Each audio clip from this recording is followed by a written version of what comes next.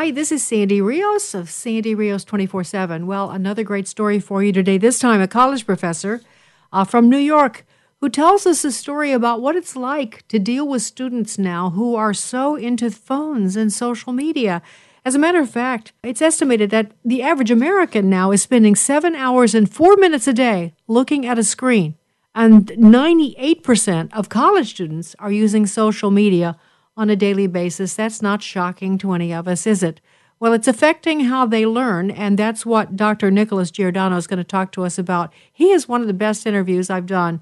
I really enjoyed my time with him, so I hope you'll enjoy it. And by the way, if you listen to this interview or any podcast on any given day and you have a comment or a thought about it, all you'll have to do is call us at 662-821-2040 and ask a question or leave your comment. Or you can email us at sandy@afr.net. That's sandy@afr.net. Meanwhile, let me just take a moment to thank Preborn.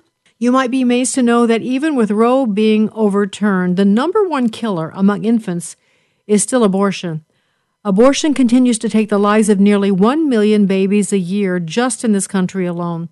Preborn Network clinics step into the darkness and shine a light into a mother's womb by introducing her to the precious life growing inside of her. Once she hears that heartbeat, her maternal instincts kick in, and the majority of the time she will choose life. This is God's plan. Since President Dan Steiner founded this life-saving ministry 16 years ago, over 200,000 babies have been saved. And in the last, since January 2023, this time that I'm speaking to you, you all have done so much to save so many babies, and I'm so grateful. All you have to do is go to preborn.com/Sandy if you would like to make a donation. It's only $28 for one ultrasound. It's preborn.com/Sandy so that we can save more in the coming years and months. We just can't stop because there are women who are seeking abortions every day and more as they're encouraged to do so, especially on college campuses. And so we need to step up our efforts on providing ultrasound, which seems to be one of the tried and true ways of helping them to choose their baby. Go to preborn.com/Sandy. That's preborn.com/Sandy. Now sit back and relax and enjoy this conversation with Dr. Nicholas Giordano. From American Family Radio, Sandy Rios. We are not called to be nice. We are often called to be confrontational. And here with me in D.C. is Fox News contributor Sandy Rios. I think the most important thing we need to demonstrate to our children is genuineness. That we actually believe what we say we believe. Longtime Fox News contributor Sandy Rios, thanks very much for being with us. Seek justice. Not social justice, but God's justice. What's right and what's wrong. Sandy Rios is with the American Family Association, a pro-life radio talk show host. We've got to say, this is the line. Life is sacred. Director of Governmental Affairs for the American Family Association. Step up. Speak up. Say something. Do something. All right, Sandy Rios on Sandy Rios 24/7. It's still noisy because we're still at CPAC 2023. And now, one of the things that I, through the years, have covered a lot, maybe not so much in the last few years on radio because there have been so many issues that I've tried to cover, but education is something that I care a great deal about, and got in fights when my son was in school over some of the things that were happening then. I don't need to tell any of you listening that we have a problem with our education system. And I've asked Professor Nicholas Giordano to join me today. He's the professor of political science at Suffolk Community College in New York. And he works with Campus Reform, which is, of course, doing some great work covering the news on college campuses. He's the higher education fellow there. And he's the host of the PAS report. I don't know what that is, Professor. What's the PAS report? Politics, Analysis, and Strategies. Ah, okay, politics. And that sounds complicated. Policies? Well, you have to hold the politicians accountable for all the disasters that they create. Oh, really? Do you have to do that? It's not working very well. I've tried to do that for years. So far, they don't take the blame for anything. No, they defer it. Yeah, you're right. But no, it's okay. But listen, thank you. And we're glad you joined us. Thank you for having me. All right, so you teach political science. So because so few people know anything about political science anymore, at least I don't think they do, What does that cover? World system, political systems all over the world. What else? Well, my two specialties are American government and international politics. And basically, I provide them an understanding of how the system actually works. But the problem is that I've noticed over the last decade is that students are coming in with no knowledge. So I give my students a citizenship exam the first day of classes. No kidding. And then I give them the Russian Constitution. And I replace Russian Federation with United States everywhere. And unfortunately, most of them will fail the citizenship exam. And most of them will not be able to identify that they're not reading the United States Constitution. So the question is, well, what are they learning in a K through 12 system? Hold on. Remember that question. When you tell them what they just did, does it bother them? Yes. Well, some of them feel shamed, as they should, and I do tell them I believe in shaming because it's the hook to get them more interested in the topic. And the point of it is they all have opinions on all these issues, right? Everything operates through emotion today, but you don't even know how the system works. So how can you say that government should or shouldn't do anything if you don't even know why the government exists in the first place? And it really does open their eyes. You know, I find my student body is actually more open-minded than most of the adults out there. Really? No kidding? Yes. Now that surprises me because you think of the kids as being kind of branded or molded or swayed or woked to death before they get to you.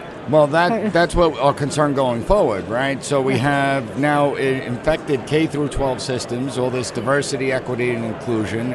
We see it on the college level, and so it went from indoctrination on college campuses to now brainwashing an entire group of people for generations to come and pushing a political agenda. So there'll be a new wave with probably different problem. Because like the students you have now then weren't so soaked and dripped and seeped into that wokeness, at least, yet.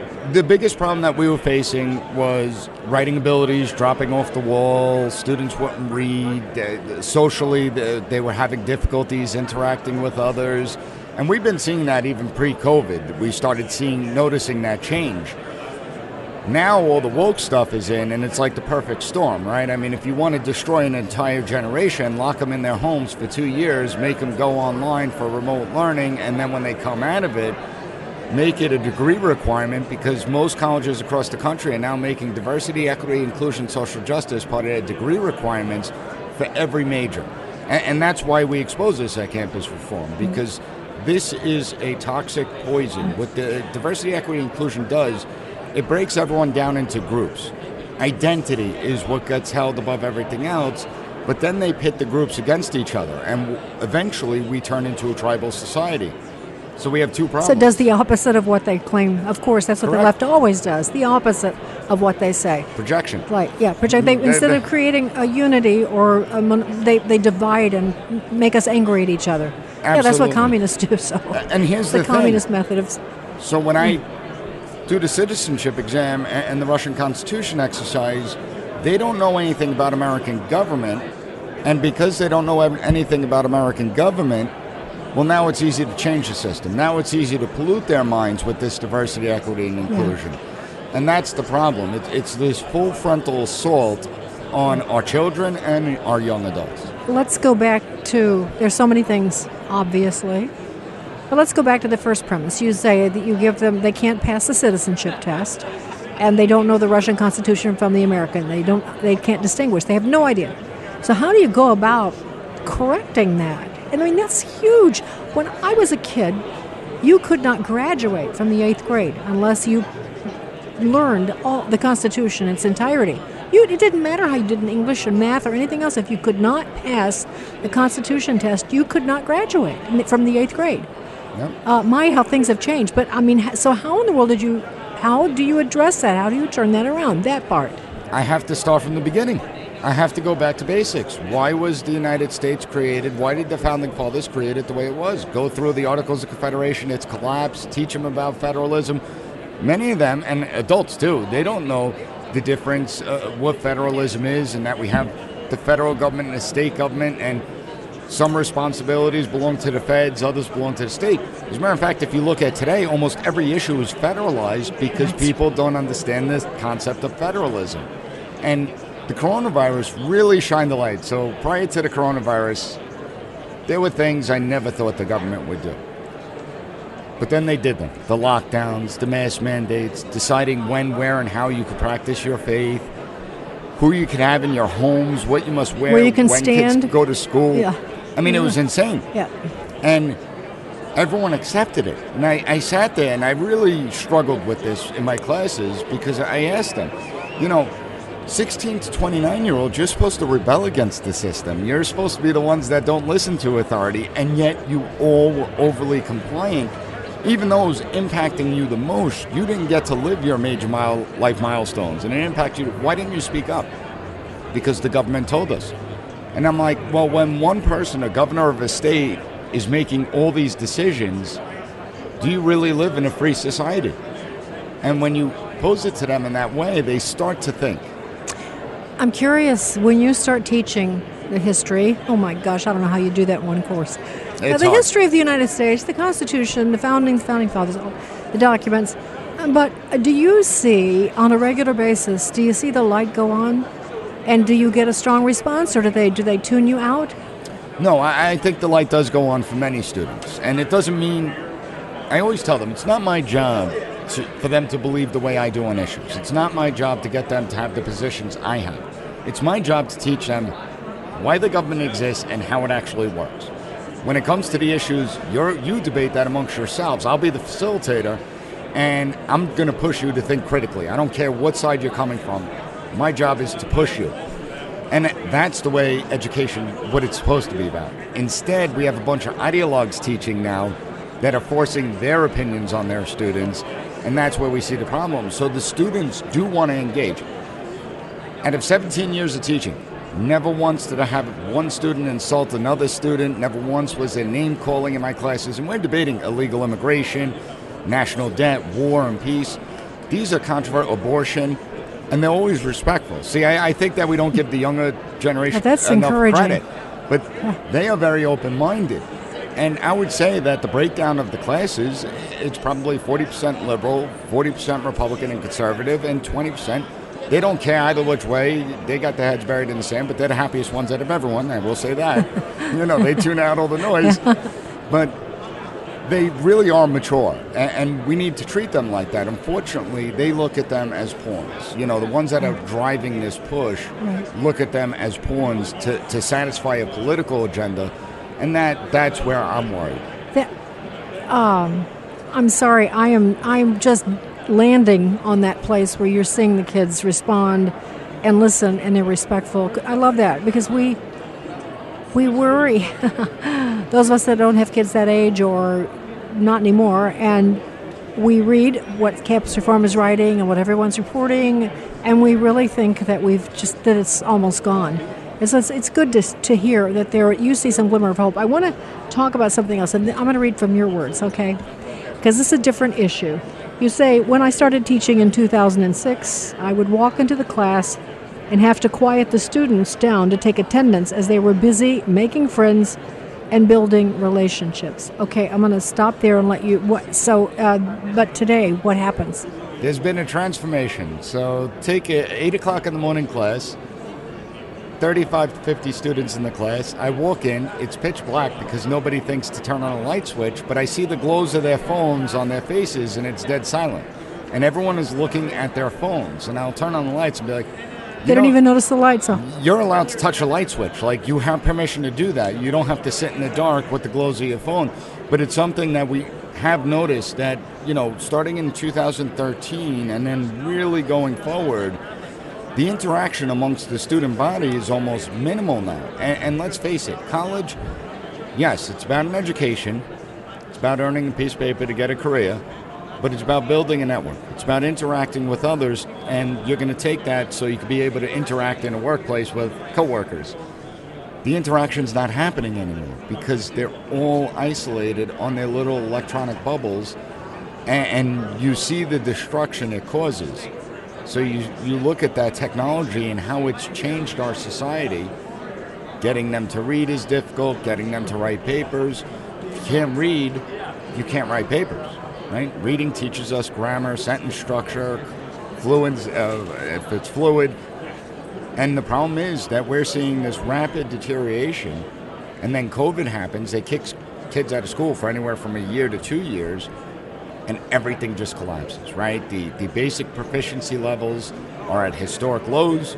You have 30% drop in ACT scores, SAT scores. You have the whole idea of dropping the standards coming into play and just cycling students through. 12th grade textbooks are written at a 7th grade reading level. Well, that doesn't make any sense. But it was exposed, right? Parents saw what their children were learning. And so they became aware and started speaking out.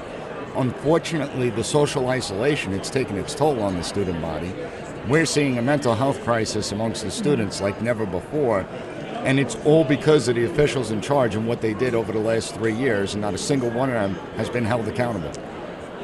You know, I'm sorry, I'm a Christian, so I can't help but make an observation. One of the things that during COVID that I used to say was God created us for relationship.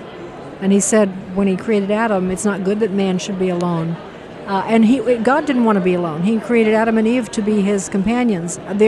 We are created for relationship, husband and wife and friends, and it is the opposite of God's design to isolate us. When we, in our culture, let's just say, if we want to punish a prisoner, we put them in solitary confinement. If we want to punish a child, we give them time out in their room. It's a punishment. So suddenly, everyone's isolated. And no wonder it creates mental illness. We are not really created to be all by ourselves. It makes us crazy. It does. But, all right, so just a simple question. So can you not say in your classroom, put your phones down?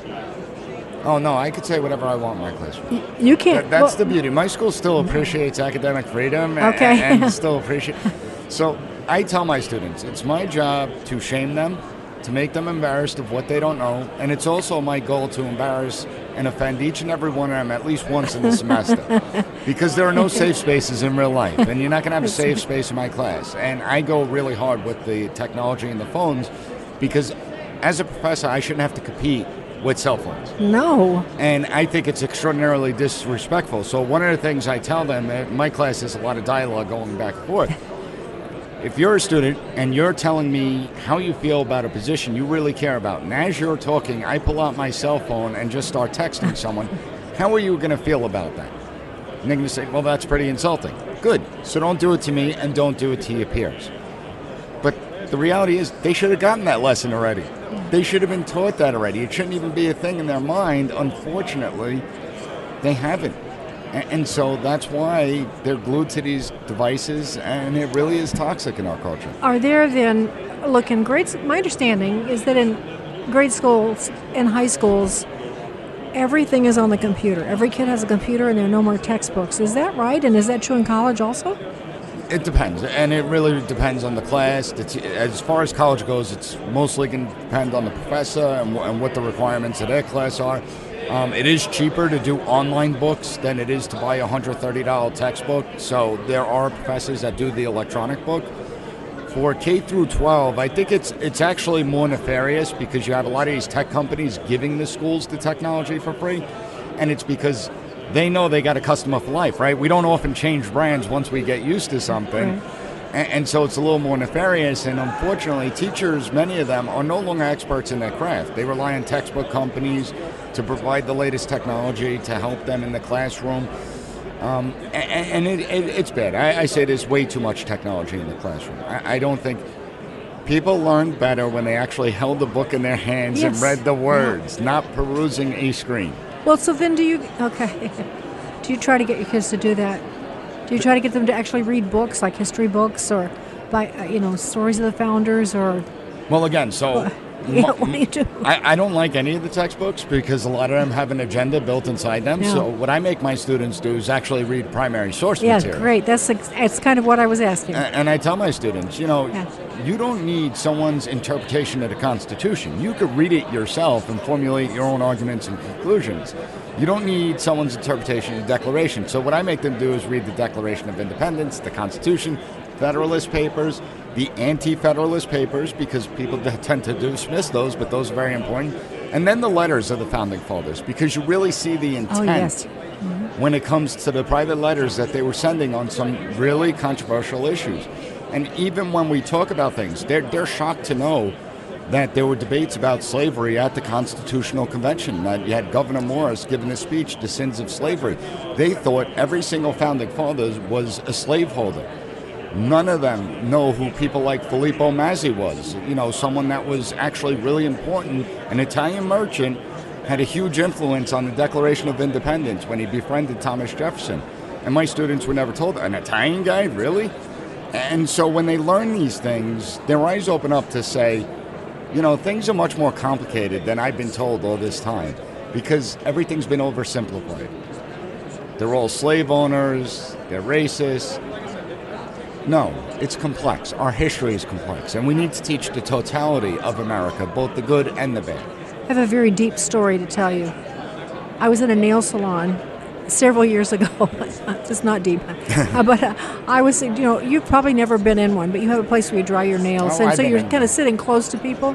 So there were some college girls surrounding me. I was there by myself and didn't know anyone. So they're surrounding me, and they're chattering away, and they're talking about, I think, the Vietnam War, the protests, and all of that. And I'm listening.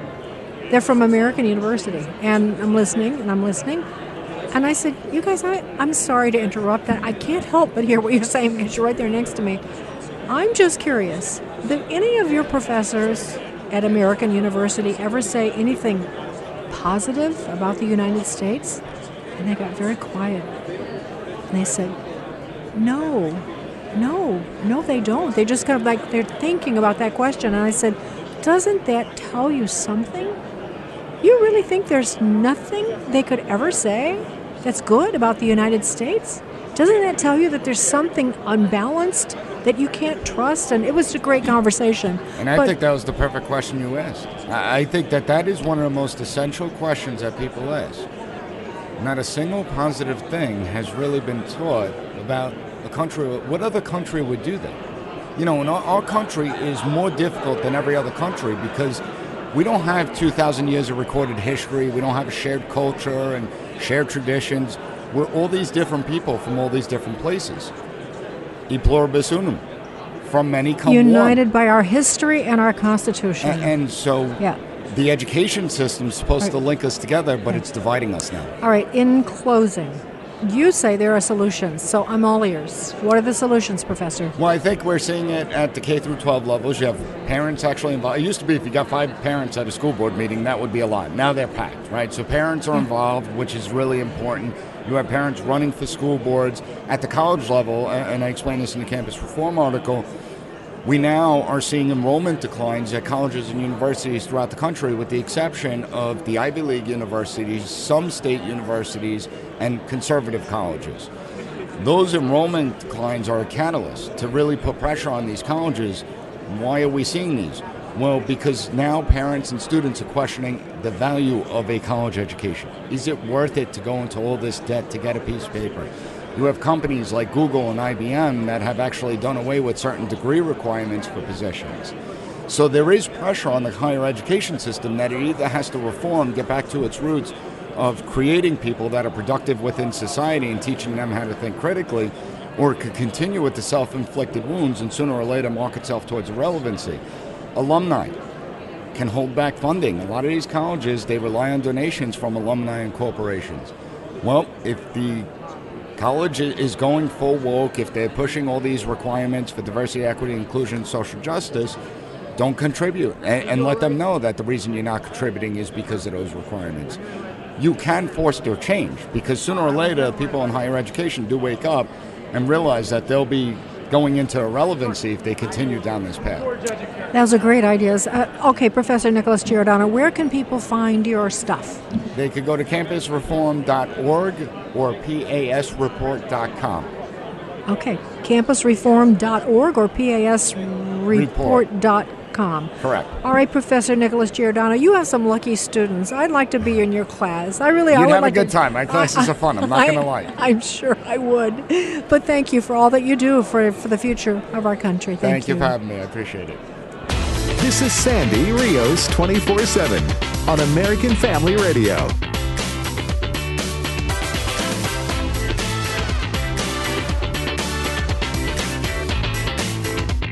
All right, Sandy Rios back with you on Sandy Rios 24/7. And I want to remind you, You can call us at 662-821-2040 if you'd like to leave a message or ask a question, or you can reach us at sandy@afr.net, or you can find us on Facebook, Twitter, Instagram, Getter, Truth Social, and YouTube. And we're on all the podcast platforms, so we're easy to find. AFR.net is home base, but Apple, Spotify, and all the rest of them we're available there. So also let me just thank Preborn again for being our sponsor. I just so appreciate that, and also I'm proud to have them be our sponsor because of the great work that they do. You know that they're in the business of providing ultrasounds for women who find themselves in inconvenient pregnancies, and you probably by now know that it's $28 to pay for one of these ultrasounds. And that's just one. You can, of course, be generous or give the amount of money that you're comfortable with, and they'll use it accordingly. All you have to do is go to preborn.com/Sandy. That's preborn.com/Sandy. And by the way, if you have the means, if you are especially blessed financially right now, would you consider a leadership gift of donating one machine? These life-saving machines cost $15,000, more than most centers, pregnancy centers, that is, can afford. Your tax-deductible donation will save countless lives for years to come.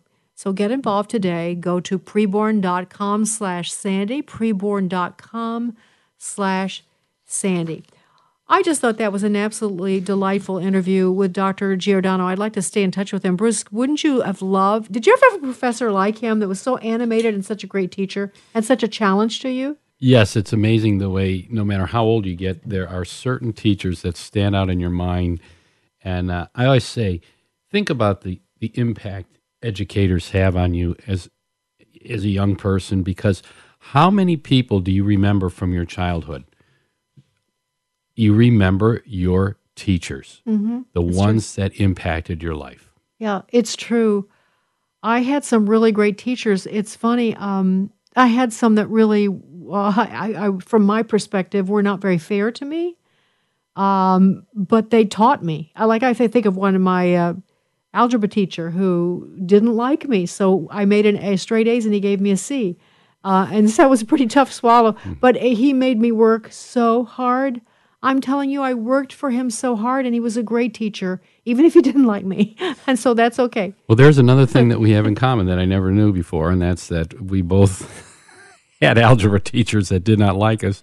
Mine was very justified in not liking me. That's why our marriage is so successful, honey. I'm sure of it. I always want to buy that T-shirt that says, well, another day without using algebra. Well, the thing of it is, here's Dr. Giordano thriving in New York City with these students who come to him with such limited learning. I mean, it was pretty shocking with their ignorance, right? It is shocking. I mean, that people don't know who George Washington is. I mean, that is astounding. But they can tell you about the cat that plays ping pong on TikTok. Yeah. That's where we've gotten, unfortunately. And to try, I watch young people, and I love young people, but, you watch so many of them, and it's like they're in a trance. They're walking around hypnotized by their phones. They don't look up.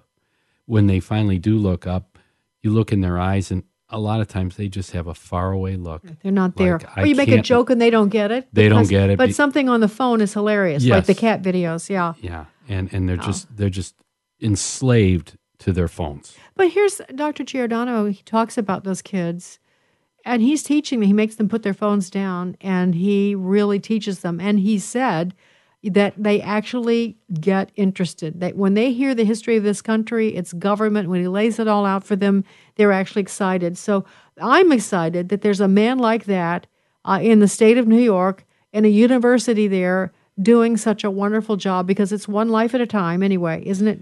It is. And, really, a lot of the blame goes to us as adults and parents, because we, in many cases, have allowed the phone to become our babysitter, our educator.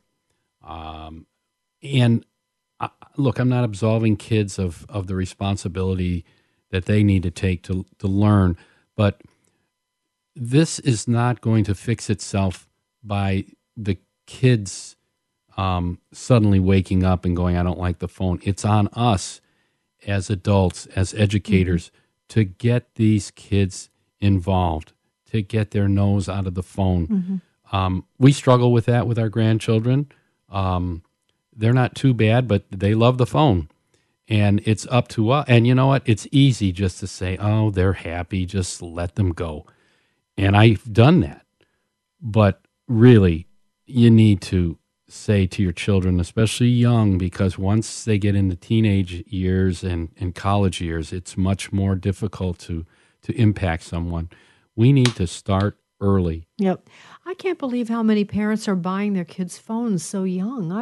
I don't understand that. I have to say, in defense of my son and his wife, our kids don't have phones. They were playing with your phone. Yes. And it was fascinating. I'm saying it was my fault. It wasn't their parents' fault. It was my fault. I let them have my phone. But you see how magnetic and hypnotizing it. They're making phones for people are letting babies play with phones. I don't know what they think is going to happen. They know if they're paying any attention, we can see now what the result is. We have created a generation of kids who have become less, boy, this sounds so harsh, less human. But I have to say, when kids actually do look you in the eye and when they can engage, I always think, well, now that's great parenting, or that's a homeschooled kid, because they still are. There's many kids who are still that way, as you and I both know. We engage them all the time. And by the way, could I just say, just as a tip that's going to come off my lips at the last minute here, Bruce and I kind of make a habit when we are eating out. There's a lot of young kids who work in restaurants, waiters and wait. We always engage them. Where are you from? What are you doing? And some of them are kind of cold and distant. That same thing we mentioned, like they're kind of angry or they don't want to look at you. But you can extend yourself, and I find they really do, for the most part, respond, don't they? I think there is a huge thirst. They may never admit to this, but I think among young people, there is an incredible thirst to have role models that are respectable, parents that lead them, educators that educate them. As a human being, God created us to interact with people. He did not necessarily create us to interact with a machine. And so many of these kids, really, they've spent their life engaging with a device, a TV, a phone, an iPad. And, I've been in Chili's restaurants where they have a screen on the table to place your order, but it can also be used to entertain your kids. Entertain your kids. And you'll see the parents are sitting on one side of the booth looking at their phone.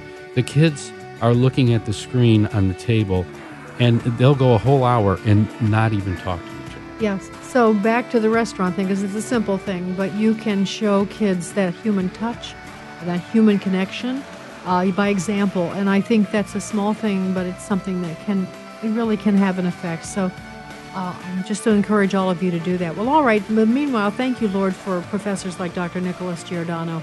And Bruce, thanks for joining me on this conversation. Thank you. My pleasure. All right. This has been, an episode of Sandy Rios 24/7.